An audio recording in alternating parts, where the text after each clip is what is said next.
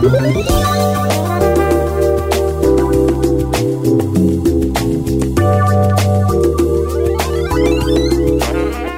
everyone, it's Sarah Mason from Conversations With, the show on the HMC network, and this week we're talking to Pav Grochola, who is the lead FX artist at Sony Pictures ImageWorks, right here in beautiful California, Southern California. Hey, Pav. Hey, how's it going? Thanks for being here. Well, thanks for having me on. It's a pleasure. Your very impressive credits include Ghostbusters, Guardians of the Galaxy, Edge of Tomorrow, for which you won an Annie Award, correct? That's right.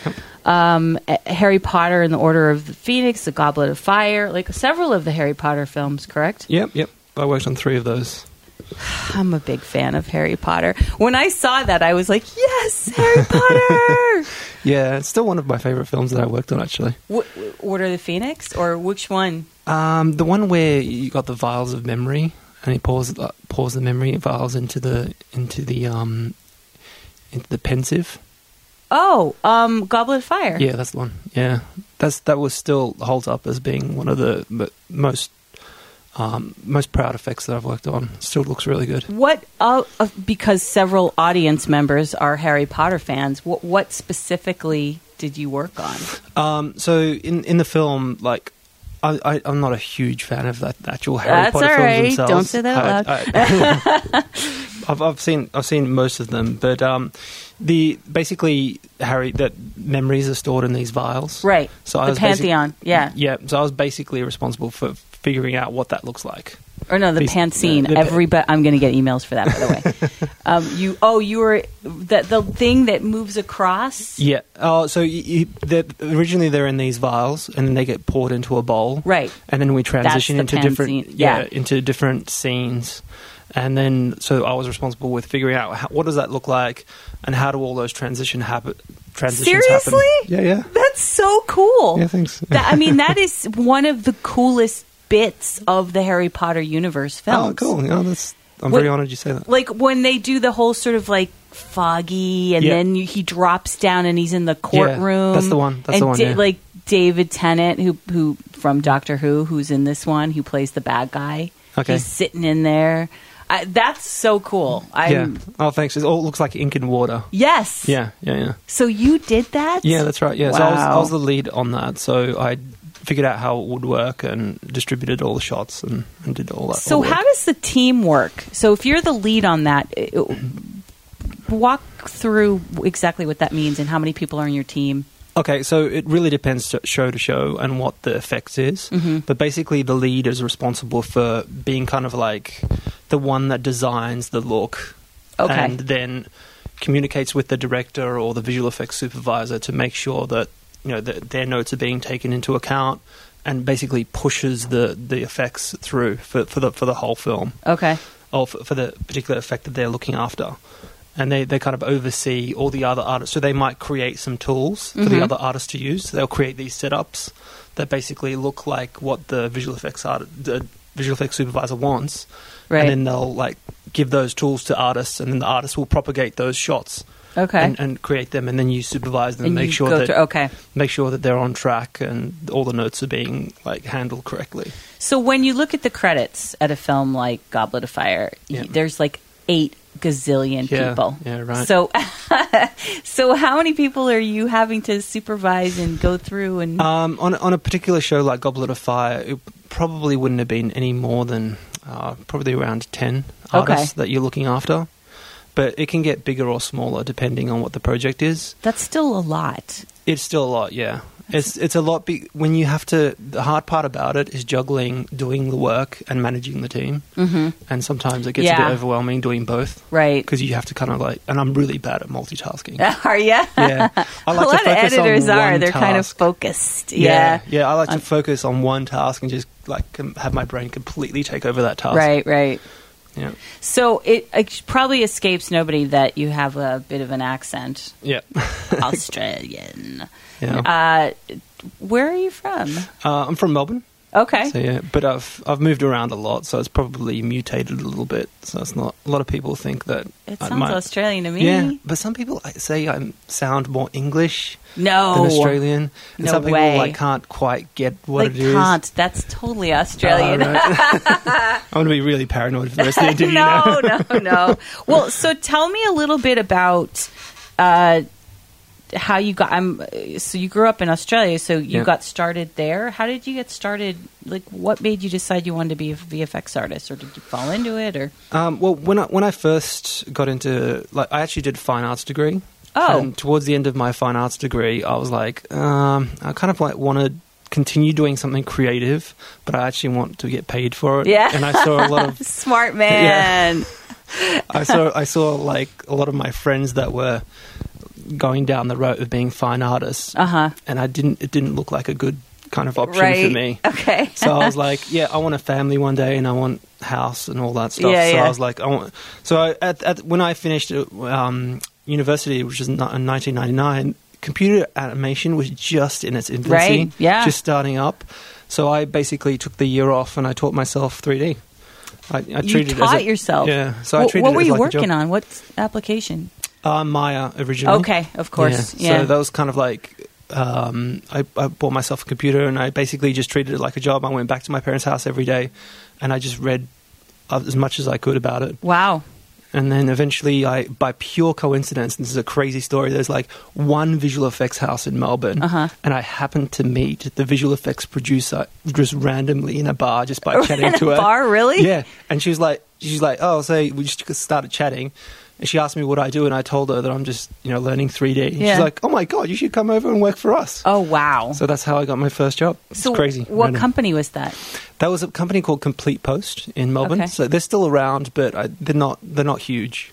They are not the only VFX house in Melbourne now. No, there's a few now. Yeah. I mean, VFX in general is exploding. Right. Like, there's just so much of it. And I think the thing that people don't realize about visual effects is that it's not just the really big, fancy effects work. There's visual effects in so many films that they're not aware of because it's invisible visual effects. Like set extensions, which is basically, say, they shoot something on a set and it has to look like it's 1950s, for example. Right. They'll replace buildings in the background. Right. They'll like have helicopters from the 1950s flying through the sky. And most people don't realize that all that's CG. Yeah. Someone has to work on that. Yeah, someone has to do it. Well, it's funny because, speaking of Harry Potter, I was looking through... we were at Warner Brothers Studios recently for a Halloween event they did there, and we went through kind of their building tour, and they showed, like, you could scrub through scenes without the effects and with the effects. Right. And this one was Azkaban, I believe, that we were looking at, but they're running the three, Harry Potter, Hermione, and Ron, are running down to visit Hagrid. Right. And I had no idea how much of just the grass and the field and of course we know the castle, a lot of that is done, but so much of that scenery is not there. Not real, it's just they're running past a green screen and you're like, wait a minute, they're not even running on grass or what's happening? Yeah, totally. Yeah, that happens a lot. That's pretty amazing because I think you're right. I think people do take that for granted. Yeah. It reminds me of, it's kind of like, costume designers. People only appreciate them when they see these great period pieces or super crazy monster things. But you realize that every film has to have a costume designer. Right. And there's an amazing amount of work that goes into it. Yeah. Yeah. The tailoring and the look and the design and all of it. And I think the fact that you're not noticing it as being designed is probably a good thing, right? It's course. It's a sign that they've done a good job, right? So that's because you're not supposed to notice it, right? You're not supposed to notice that they're helicopters. You're not supposed to notice. Hey, that's a really cool costume he's wearing. It's like you're just supposed to be drawn into the story, and that's supposed to be peripherally just help you buy into the buy into the world. So so you are at this effects house in Melbourne. Where do you go from there? So I was there for like 3 months, and I was working voluntary. So you were interning. I was interning. Yeah. So that's kind of what it's called here, right? Right, interning. Yeah. They make it sound like it's a job, but it's really not. Yeah. Yeah, that's pretty much what it was. So after 3 months, the guy that I was working with said, hey, if you want to start getting paid, I know someone that owns a commercial house in Melbourne. I can hook you up with him. And he did that, and I got the job straight away. Oh, great. And I one of the reasons I got the job, I think, is because that particular guy that owned the studio really loved having artists. Like, I was like, when I went over to my interview, I was showing my portfolio of drawings. Okay, right. Yeah. So he was like, wow, yeah, you're a real artist. I'll have you on board. Because I think one of the things back then, when I was starting out, a lot of people that were into 3D were very kind of like geeky, nerdy types. Oh, yeah. And they still are. Yeah. They still are. I know those guys. We sold all that software and everything. Oh, so the people right. were really pioneering that weren't artists. They were computer guys. Yes, exactly. Yeah. And I think this guy that owned the animation studio saw the value of having an artist. Yeah. As opposed to a programmer. Right. Or programming type. So, because he was making commercials, you have to have an artistic eye and some sort of artistic creativity for it. So you did that for how long? So I was there for, I think, about 2 or 3 years. And then we went, Scarlett and I went traveling. That's my your wife. Yep. Yeah. We went traveling around Europe. And that's fun. And when we were around Europe, I saw a job posting randomly on some board for a job in London. Oh. And I was like, oh, that's kind of cool. I might apply for that online. Yeah. And that was work for a job for Dave McKean. Do you know who Dave McKean is? No. He's a very popular illustrator. And he ended up making a movie called Mirror Mask. Oh, and, yes, I know what that is, yeah. Oh, really? Yeah. Right, so I went to work on that. Oh, that's in London. cool. Yeah. So when we got back, by the time we got back to Melbourne, we had 3 months to pack up and then head back off to wow. London. So, yeah. And then I started off in London at Mirror Mask, and then I went on from there. But that was a really amazing experience working with Dave McKean. Really? Because he was an absolute nut job. Really? In the sense, let me add to that. Yeah. I won't leave it at that. In the sense that he is so amazingly talented and creative that he comped the whole film by himself. What? Do you know?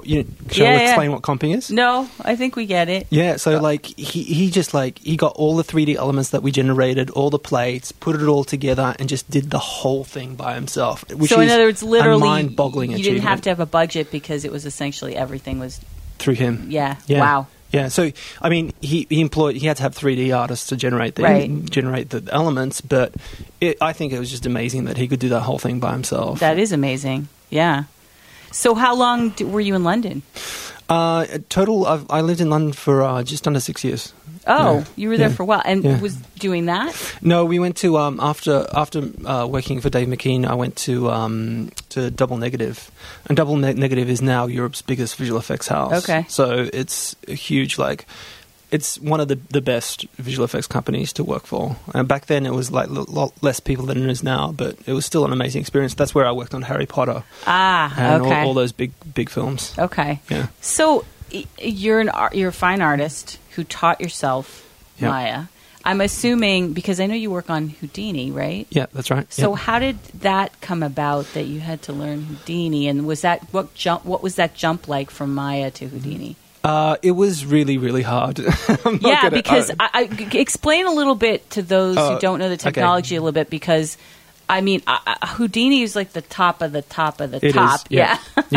Okay, so the basic difference between Maya and Houdini is Maya is this very kind of conceptually simple application to understand, because you kind of you're in this 3D world and you have objects, and you put these objects in this world, and you have a list of these objects, and it's very easy to kind of conceptualize what you're doing, because it's in a sense it's kind of very relatable to the real world. Yeah. Whereas Houdini is kind of a much more abstract way of thinking, in the sense that you've got these little Lego blocks called nodes, and then you connect those nodes together, and all you're essentially doing is manipulating data, and you create these really long, big trees of data where the data flows through, and it's procedural. So procedural means that at the very top of that tree, you can change something update an animation, and all the stuff all those nodes, all that data falls through those nodes again. So it remembers what you're doing, which is a huge advantage for visual effects because you get notes all the time and you're asked to change stuff all the time. Whereas with Maya, it's more like you do something, and although there is a bit of a history behind it, generally it's more like you lose the history of what you're doing. It doesn't remember anymore. So it's more kind of technical application. What are people working on mostly now? Like or is everyone still working on Maya? Okay, so people work on After Effects a lot too, right? I started off on After Effects, but it's moved more towards Nuke. Oh, right. Okay. Back in the day, it was Shake as well. Yep. So everything's the more high end you get, generally, it's more desirable to work with nodes. Okay. Because it's kind of there's a lot of procedural advantages to doing that. It's what would you suppose they're learning in film school right now, if they're doing FX? What I want to say was, with the way the different kinds of software that's used, it's usually broken down by what discipline that you're doing within 3D. Okay. So if you're character animation, you're going to be working in Maya. Right. If you're lighting, you're generally going to be working in Maya or Katana, which is a specialist kind of lighting application that was written by Sony. If you're doing effects, more and more Houdini is just exploding in taking over that domain because at the very core, Houdini is data manipulation, and that's what effects is also. It's like manipulating data. It's funny to hear you say it's exploding because I've known about that for, I want to say 15 plus years. Yeah, right. I mean, but that was when, back when discrete edit was still around and, Autodesk then Autodesk bought them. But it's just there were all these, that was the one that if you were really high end then and, you were doing it, but it seemed pretty niche, but it was still for the folks who were doing the really crazy stuff. Yeah. But it sounds like that's still the case. So there hasn't been anything that's replaced that, in other words? No, totally not. And there's good reason for it because Houdini just keeps getting better. The good thing about Side Effects, the company that owns Houdini, is they invest in R&D and they pour it into Houdini. Whereas, every version it changes, it gets better and better and better. So it's kind of it leaps ahead in terms of Maya for effects in particular. Okay. And I think there's something to be said for because Side Effects is privately owned versus Autodesk, which is like a corporation. Yeah. I'm not sure. There's probably something to be said for a company working for itself. Well, wasn't Houdini originally started by just a couple guys? Yeah, Kim Davis. Yeah, that's right. That's cool. It's amazing that they could build a product to be such a huge juggernaut in the industry now. Yeah. I'm really amazed and thrilled by them. I mean, when I was using Maya at one point, and then I went to Houdini, I was just my God, what a breath of fresh air! I just felt my career. I felt like I could do this forever because it really clicked with the way I think. Mm-hmm. Houdini's the way you can connect nodes. You're basically building your own tools, whereas with Maya, you have tools that you use. So it's like Mac versus PC. Which one's... I don't know. That's what PCers would say. That's what PC gamers would say. Well, just because Mac's so easy, user friendly, it's probably and closed, and whereas you can do, there's much more building opportunity. You know what it's more like? It's probably more like Mac versus Linux. Yes, you're whereas right. Whereas Linux is more for programmers that just want access to everything and control everything. Are you working on Linux? We do, yeah. That's what we run, yeah. Okay. And Linux is an incredibly stable system compared to anything else. So that's why. But I mean, it's interesting to me because you're a fine artist, but now you're really you're at the I know. I've gone total geek. It's really weird. And because there's so many different disciplines in 3D, right? Right. I could have gone animator, which is more creative. Yeah. I could have gone compositor, which is probably the most creative. There's a lot of... Why would you say that? Compositor? Yeah. Being the most creative? Because I think it's the least technical. like in the sense that you don't have to worry about like as many technical things as you do when you're in 3D, and it's more kind of like final product image driven. You know, whereas when you're working in effects, it's more about problem solving. Okay. You know, how do I make this explosion? What dials do I tune? What kind of setup do I make? What tools do I make? It's a very kind of like geeky problem solving puzzle thing. So you have a lot of left and right brain going on. I must do. Yeah. That's cool. Well, so what brought you to Sony? And was that in where? Geographically, where are you that you first started? So I'd gone back. So I was in London, went back to Melbourne, and worked for Allura, which is like one of the best companies in Melbourne to work for. They did a lot of Game of Thrones stuff, by the way. But anyway, so worked for. Did you work on Game of Thrones? I didn't work on Game of Thrones. That was after I left. And then I went back to LA because I had an opportunity to work at Digital Domain to work on Transformers. Yeah, I've noticed on those guys for years, Yeah, so I worked at Transformers for 3 months. And then after that contract, I went back to Melbourne again. And I said to my wife, I really want to live in LA. Oh. I loved LA. What was it, the sun? What was it? I just love the American attitude. Yeah? Like there's a kind of... I love how open-minded Americans are and how friendly and like...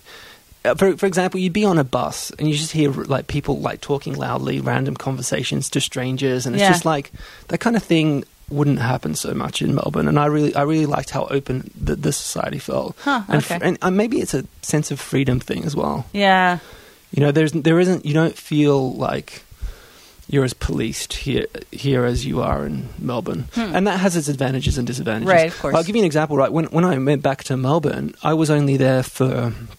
I was on holiday and I was there for a month, and I was pulled over like literally 3 times for a random breathalyzer test for drunk driving. Really? 3 times. And I got 3 speeding tickets. Because they have speed cameras everywhere. And it's not because cops pull you over. It's just because they have speed cameras everywhere. And it's like that kind of you sense like you're being policed much more. The man's always watching you.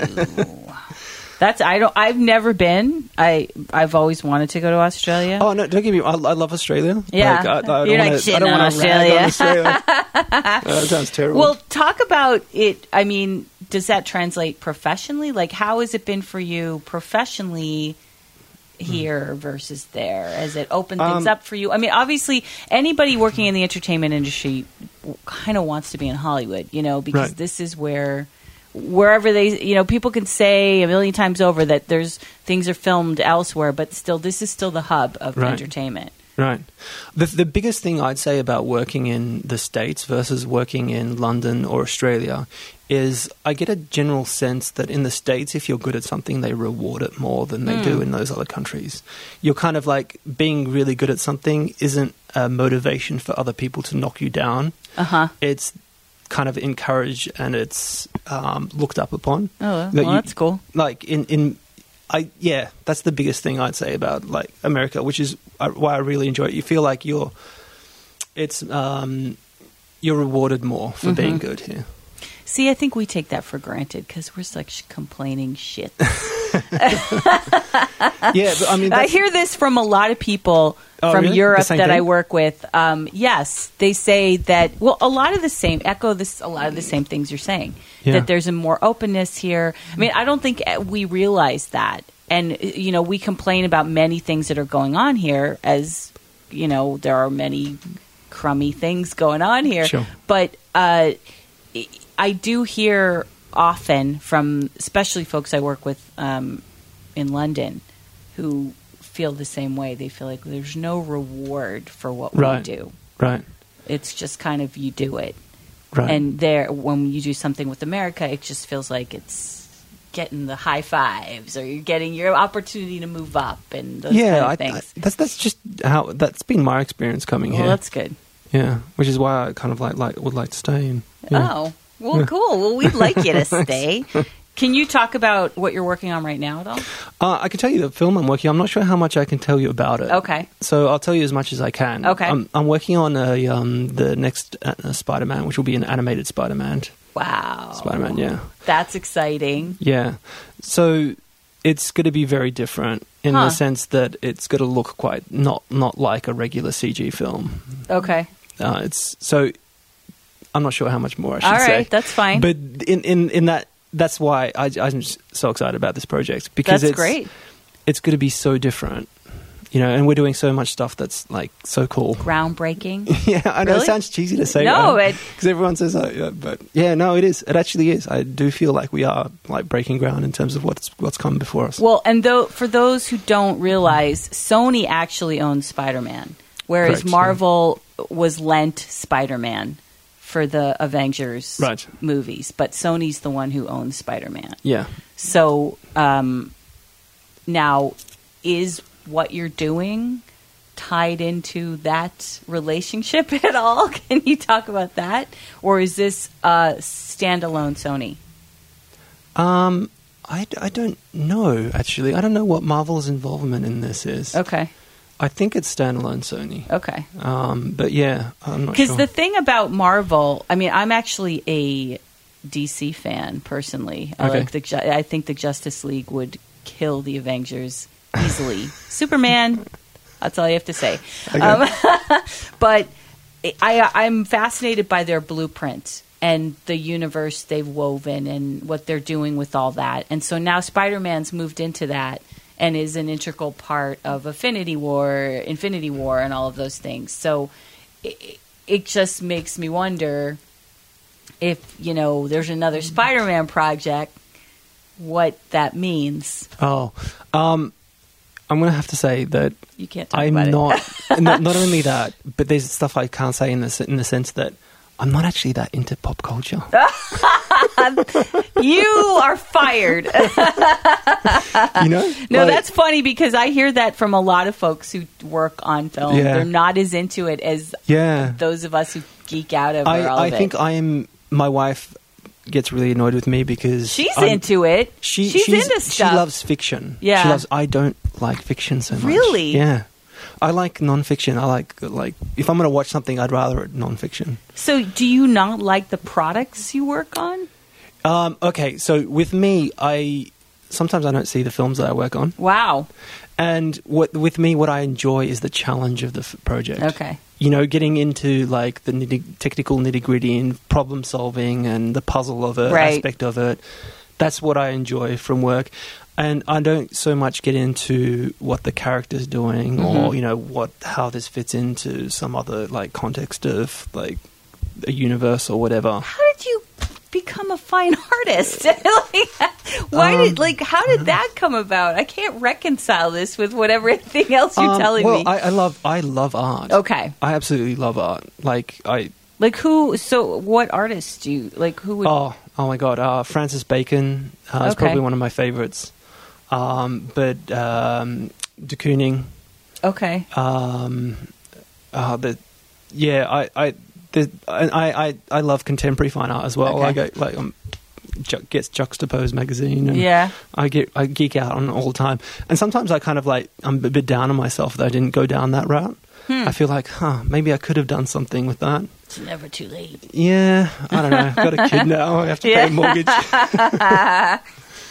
Yeah. So I think the barrier where I draw the line is when fiction, when it's kind of written by someone. I don't know. There's something about it that I can't get into. It's like I can't. Do you watch any shows or anything? Yeah. I've actually I have recently over the last couple of years got into watching all the great shows that we get on TV now. Yeah, we get a lot of great shows. Yeah, Game of Thrones. Okay, good. All right. Recently, you're Ozark. Coming back.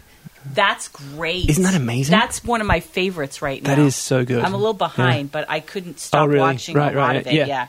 Yeah, we had a friend over, and she's like, "Oh, we should watch Ozark." I was like, "Fiction." On again. All right, I'll watch one episode for you because you're my friend. She watched it. She fell asleep halfway through. I was just hooked. Yeah, it's so good. And I watched the whole series while she was here. Yeah, over the course of 4 days. Wow. That's on Netflix, folks, if you don't know. It's really it's good. Jason Bateman's show, which she produced as well. Let me ask you, in terms of the creative process and working with different teams and the directors,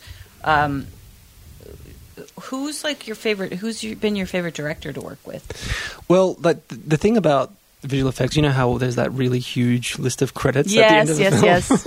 The people that work there with the director aren't many. Okay. Like, I'm quite pretty far removed from the director, except actually on this film, because we're working with Spa directly, and the directors are actually in the building with us at ImageWorks. I've been working with them a little bit. We as a visual effects artist, there's a hierarchy that happens. So what is that? So a visual effects artist would be like would look up to a lead, then a lead look up to the CG supervisor, and then CG supervisor, visual effects supervisor, probably director. Okay. So you're pretty far removed if you're just an artist. Okay. And even as a lead, you're still not close to working with the director a lot of the time, except if you're working on an animated film like this one, where you kind of have more access to the director. Where on that hierarchy are you looking to go?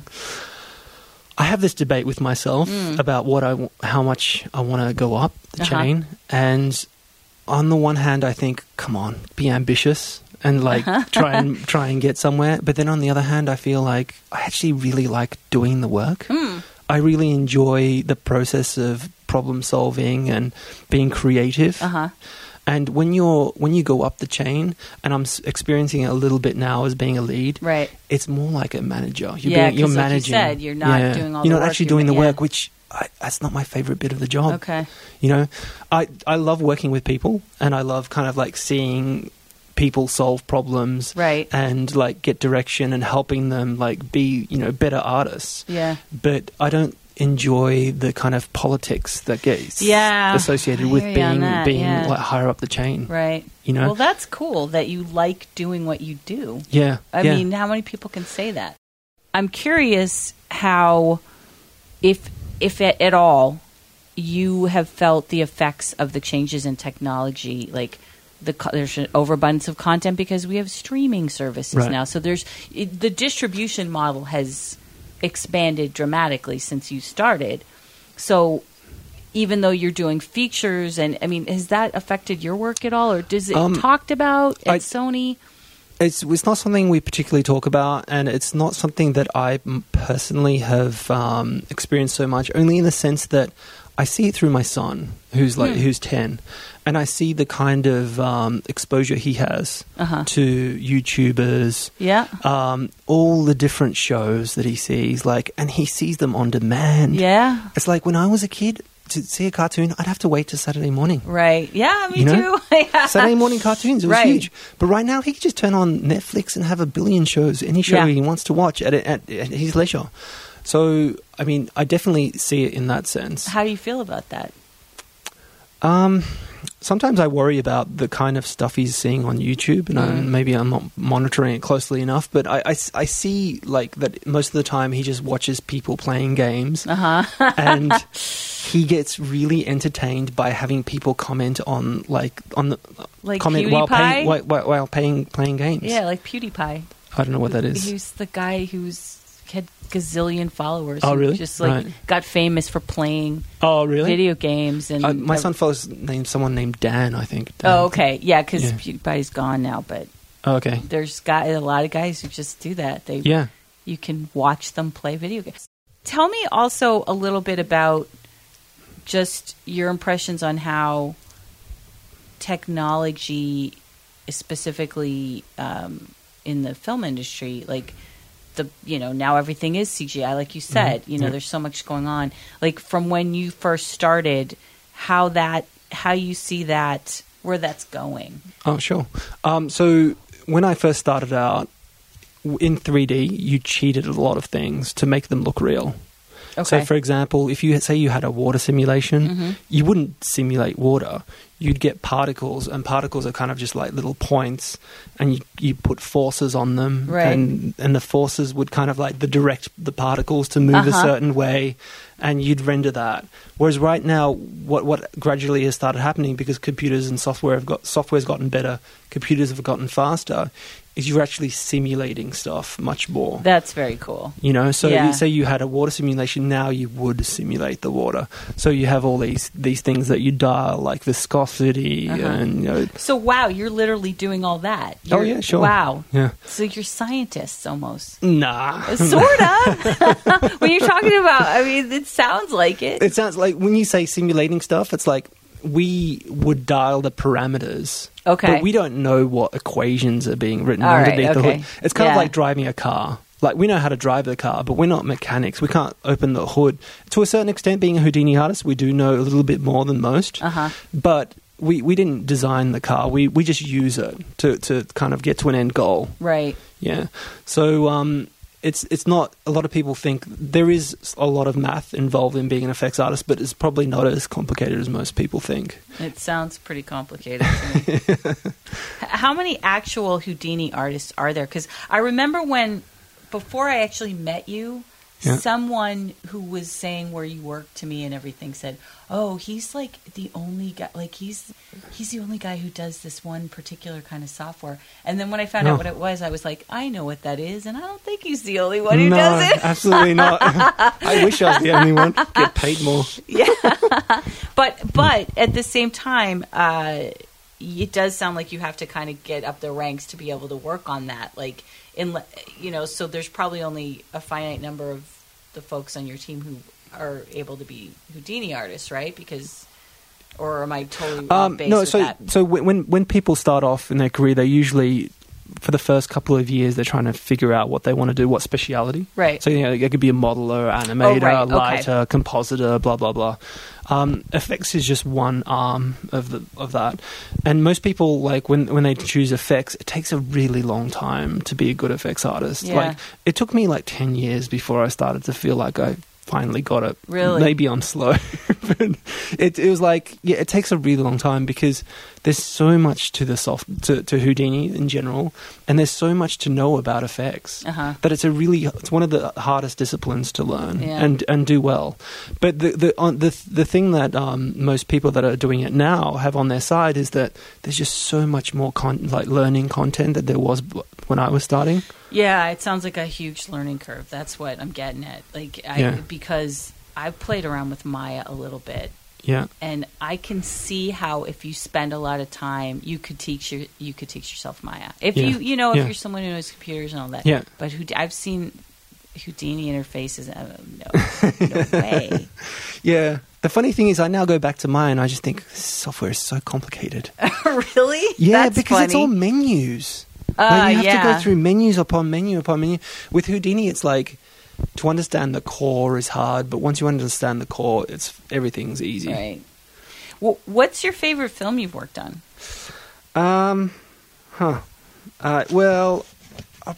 Probably I like the really different films, like the ones where the effects are really unusual. And although this film was highly, highly panned, I loved working on it. Okay. Pixels. Oh, yeah, it was highly panned. It's funny, too, because when we first heard about it, we were excited at the concept. Yeah. And then we heard that it was just really stupid. No but comment. I still want to see it. Oh, you haven't seen it? No, I haven't seen it. And now I really want to see it. What did you work on that? So I basically helped... the thing to understand about a big film like Pixels is that it's more than one visual effects company working on it. Right, okay. So our company did a selection of the shots, and other visual effects company did others. But our selection, what I was responsible for, was helping with the simulation of when the characters get destroyed. Mm-hmm. So if they get hit by a gun or whatever, they broke up into like little blocks. Okay. So one of the big sequences I worked on was when... the robot character, and this is where my your disdain pop for culture fiction, nut. the disdain for pop culture is that big red robot, and his arms are swinging, and he's kind of got a visor, and in the visor he's got like little light running through. Anyway, guy shoots him and he collapses. So that's one of the big things I did, and a whole bunch of other like destruction stuff. So I was also like, I wasn't technically the lead, but I created a lot of the tools that would allow you to simulate. And how do we simulate these things? What do they look like when they get broken apart? Stuff like that. Do you ever get because it's funny because I'm guessing you don't work with the actors ever. Nope. And I already probably know the answer to this because you're not a fan of fiction. But what's it like working on things where you're dealing with actors that you know, or you're like, is it just very clinical? Like you don't even, because I would have such a hard, I would be kind of like a fan, I'd be like, oh my God, it's Peter Dinklage. I love Peter Dinklage. And now I'm putting on his little, you know what I mean? I wish I had that. Does anyone have that on your team? Yeah, there are people like that. There's got to be people, especially the people right out of school. A lot of people that I work with are really into the whole superhero thing, and now there's so many superhero films being made. You're like, I'm working on Everyone's loving it, and I'm just like, yeah, it's cool. I like the challenge of this particular shot. You sound like the ideal person to work on a team. Like you're like the people who work with you probably think you're the freaking best because of that. No, I don't know. Because you're focused on the task. You're focused on the project. And you're not caught up in the fandom of it. Yeah. I don't know. Maybe. Sometimes I wish I was caught up in the fandom. But when I was working on Harry Potter, the thing that I loved more than anything was that Scarlett loved Harry Potter, and I was working on it. I really liked that. That's cool. And I was also thinking to myself, one day, like my son will probably see that. Yeah. That is cool. That's really cool. That's cool. And when your son can go to school and kind of say, "Oh, my dad did worked that," on Harry that's Potter. Awesome. Well, I'm telling you, and is Aiden a Harry Potter fan? Yeah. Okay. Scarlett's reading him the books. Yeah. Oh, really? Yeah. Because if he taught to a group of Harry Potter fans, if he says my dad did the Pansine stuff from Goblet of Fire, they'd be like, what? I mean, that's really cool. Yeah, that's cool. Tell me about Edge of Tomorrow a little bit, because that's another one of our favorites, absolute favorite films. Yeah, you know how I don't like seeing fiction? Yeah. I don't like fiction. I really enjoyed that film. That film was great. Yeah, I agree. It's one of my favorites. I was so happy to work on that film because it was a good film. Solid film. Yeah. And I came out just going, I'm really glad I was a part of that project. Yeah. What did you work on that? So I did a lot of the stuff where the aliens are coming out of the sand, and the sand simulations. Oh, that's so cool. Yeah, and also when the aliens kind of like destroy this trailer, so I was simulating like the destruction over and over again. Yeah. And that, and some simulation of smoke. Oh, and the dropship, when he's dangling from the dropship, it explodes. I did all that stuff. Yeah. That's a very cool sequence. Yeah, that was cool too. Yeah. How does that work, given that... How did they do that? Because they repeat the same thing over and over and over and over and over again. So do you guys have to repeat... I don't remember doing the same effect over and over again. I don't know how it was edited. Well, because you know how the story is. He's reliving. Yeah. So it's differently... It's just a different effect in every... But in terms of the visual effects, were there visual effects repeated? I don't know. Yeah. Really? Well, maybe not. The same. Maybe I don't know. From an audience, it happens so fast. Like, and you see it and it's interesting, repeat isn't it? itself. Like, you know that happened, but I'm not sure. It might not be the same. I don't remember redoing the same effects. That's very interesting because from an audience perspective, like I'm remembering the drop, and to me, they probably did it like 10 times, a dozen times, and to me, it just seems like it's the same thing over and over again. But in fact, no, it's totally different effects every time. Yeah, they edited it in a way that made you feel that way, but you didn't see the visual effects more than once. See, that's the beauty. Yeah. Well, that must have been cool to win an award for that. Oh yeah, I was so thrilled. Yeah, I mean that particularly because I was sitting there and when they were about to announce the winner. And it dawned on me literally about 10 seconds before it was called out that we could actually win it. Wow. Up until that point, I was like, there is no way. It didn't even enter my head as a possibility. Yeah. And then 10 seconds before they called it out, I was like, oh my God, we could actually win this. Yeah. And then when they called us out, I was just dumbstruck. That's so great. So who gets that award? Is the whole team? Yeah, so the whole team gets it. Who accepts it? So the lead, I wasn't the lead on that show, so I was a senior effects artist. The lead accepted the award, gave a speech. I probably could have said something, but I was way too shy. And then you go back, ushered backstage, and they congratulate you and whatnot. That's so cool. Yeah, it's fun. So after Spider-Man, do you already know what you're working on, or no? No, it's way too far ahead. So how does that work? They just tell you, because it's talk a little bit about just how it's different from working kind of like for an agency versus a studio, where you're assigned to a project versus you've got a lot of different stuff coming in the doors.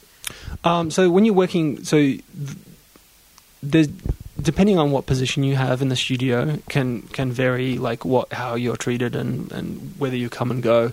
So at Sony, what generally happens is there's a core group of people that they keep on permanently. No matter what the projects are, they keep that core group of people on to like go from show to show to show. And you're one of those people. And I'm lucky to be one of those people. And then there's other people, effects artists, that they bring in when the work gets too much and they need help. Okay. They'll expand the crew, and then they'll shrink it down when they don't need people so much anymore. So you don't really know what show you're going to be on until like this show's finished and it's a few weeks before the next one.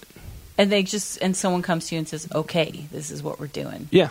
If you're lucky, they might say to you, "Look, there's 3 shows that want you. Which one would you prefer?" Oh, really? Yeah. That happens. Yeah. Have you had that happen where you picked? Yeah, I did. Yeah. What did you pick? I was really lucky. I had the option like of Hotel Transylvania 3. Oh, cool. Meg, which is a shark movie. I'm not sure if you know about it. No. Yeah. What is that? It's about a giant shark. Is it with Jason Statham? Oh, really? Yeah. He's doing a shark movie? Yeah. That's what they Okay. currently... Or Cabin Fever, which... Oh, sorry, Cabin Fever. It's which is Spider-Man. Okay. Animated Spider-Man. Yeah. I was like... Good choice. Animated Spider-Man. All the way. I think everybody applauds your choice. Yeah. Well, so, I mean, I think what you're doing is so fascinating and cool, and you've had an amazing career. You got any other little tidbits you want to share with the audience? Yeah, I got to say that one of the big things that's coming that a lot of people probably are aware of, but they're not sure, they probably underestimate how big it's going to be in terms of visual effects, is the influence of artificial intelligence. Oh. Yeah, so what's going to happen is right now we simulate a lot of things like water. Like I was talking about water simulations. We run very complex algorithms that would basically estimate how a real fluid would behave. Whereas with artificial intelligence, what's going to happen is that you train a neural network, give it lots of examples of how water behaves. This is you give it tons of examples of like different types of simulations and how they would behave, and then it learns. And so then when you give it a new example and you say, okay, in this situation, how would you behave? It can estimate how that water simulation would behave given all that it's learned from its previous examples. Wow.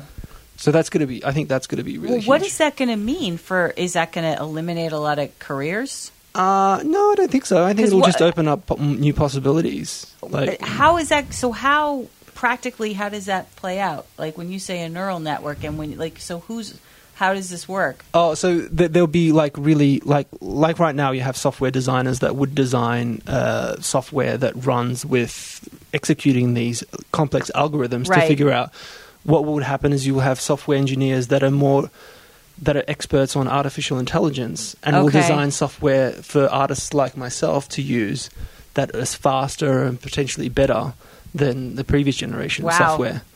So that's the next big thing, huh? Because everyone's talking about VR right now. I don't see it. You don't? No. Why? I gotta say, we see it out there in event world. And do you see people pushing VR, or do you see people embracing VR? VR, we still, it's not going to be practical for consumers yet until we can get rid of the goggles. Yeah. And how that's going to work. So, but I will say this. I mean, my 89-year-old mother, who I just visited in Boston, is doing VR. Really? Yes. She goes to this conference room where she lives in a senior community. Right. And they go to African safaris. And they go to the Great Wall of That's China. awesome. And she puts, I mean, it's actually, so the applications for it are very interesting right now. You know, education, kids in schools who don't have the money to go to these places, you know, medical applications. So I think from a professional perspective, it's starting to be embraced. From a consumer perspective, I don't know. I think your point is valid. I think it's being pushed, not embraced. But I think it will be. I'm not sure. I think the biggest hurdle, like you're saying, is the goggles. Yeah. Like if they can figure that out and make it more easily accessible, I think it will take off more. Yeah. But from my own perspective, I'm much more interested in AR. I am too. I'm very interested in AR. Yeah. I think it's super cool. Do you know much about Magic Leap? No. And what they're doing? No. Talk about it. You don't know Magic Leap? Well, maybe I do. So their whole paradigm is they basically want to like reinvent how we watch television. And so instead of, I don't know a huge amount about it because it has gotten a massive amount of venture capital. And they basically they've also got doing AR. Okay. But it's amazing, like in the sense that I think they fire like photons directly into your eye. What? Yeah, like it's some weird technology that only they can do. It's like some sort of proprietary thing they have. Okay, I don't know if I like that idea. But apparently, when you watch it, it's like the objects you're seeing that are so well integrated that it's far ahead anything else. Wow. Yeah, Magic Leap. All right. Check it out, everybody. Yeah. Well, I think we're going to wrap it up there, unless you have any parting words. Pav, thanks for being here. Oh, thanks so much. I've really enjoyed this. This has been cool, yeah. Like hearing about all this, and I look forward to the Spider-Man film when it comes out. Can you say when it's coming out? 2018, I think, towards the end of the year. Okay. Yeah. But maybe we should do this again after it's out. Well, yes. Or how about right when it's coming out, a week before it's coming out, and then we'll grab my partner in crime on the Herald and Modcast, Jake, to be I'd love here to do too. That. Yeah, I'll tell you all about it. All right. Well, everyone, as always, go to our website, thehmcnetwork.com, for more episodes of Conversations with, and also the Herald and Modcast and other podcasts. That's it for us, folks. See ya.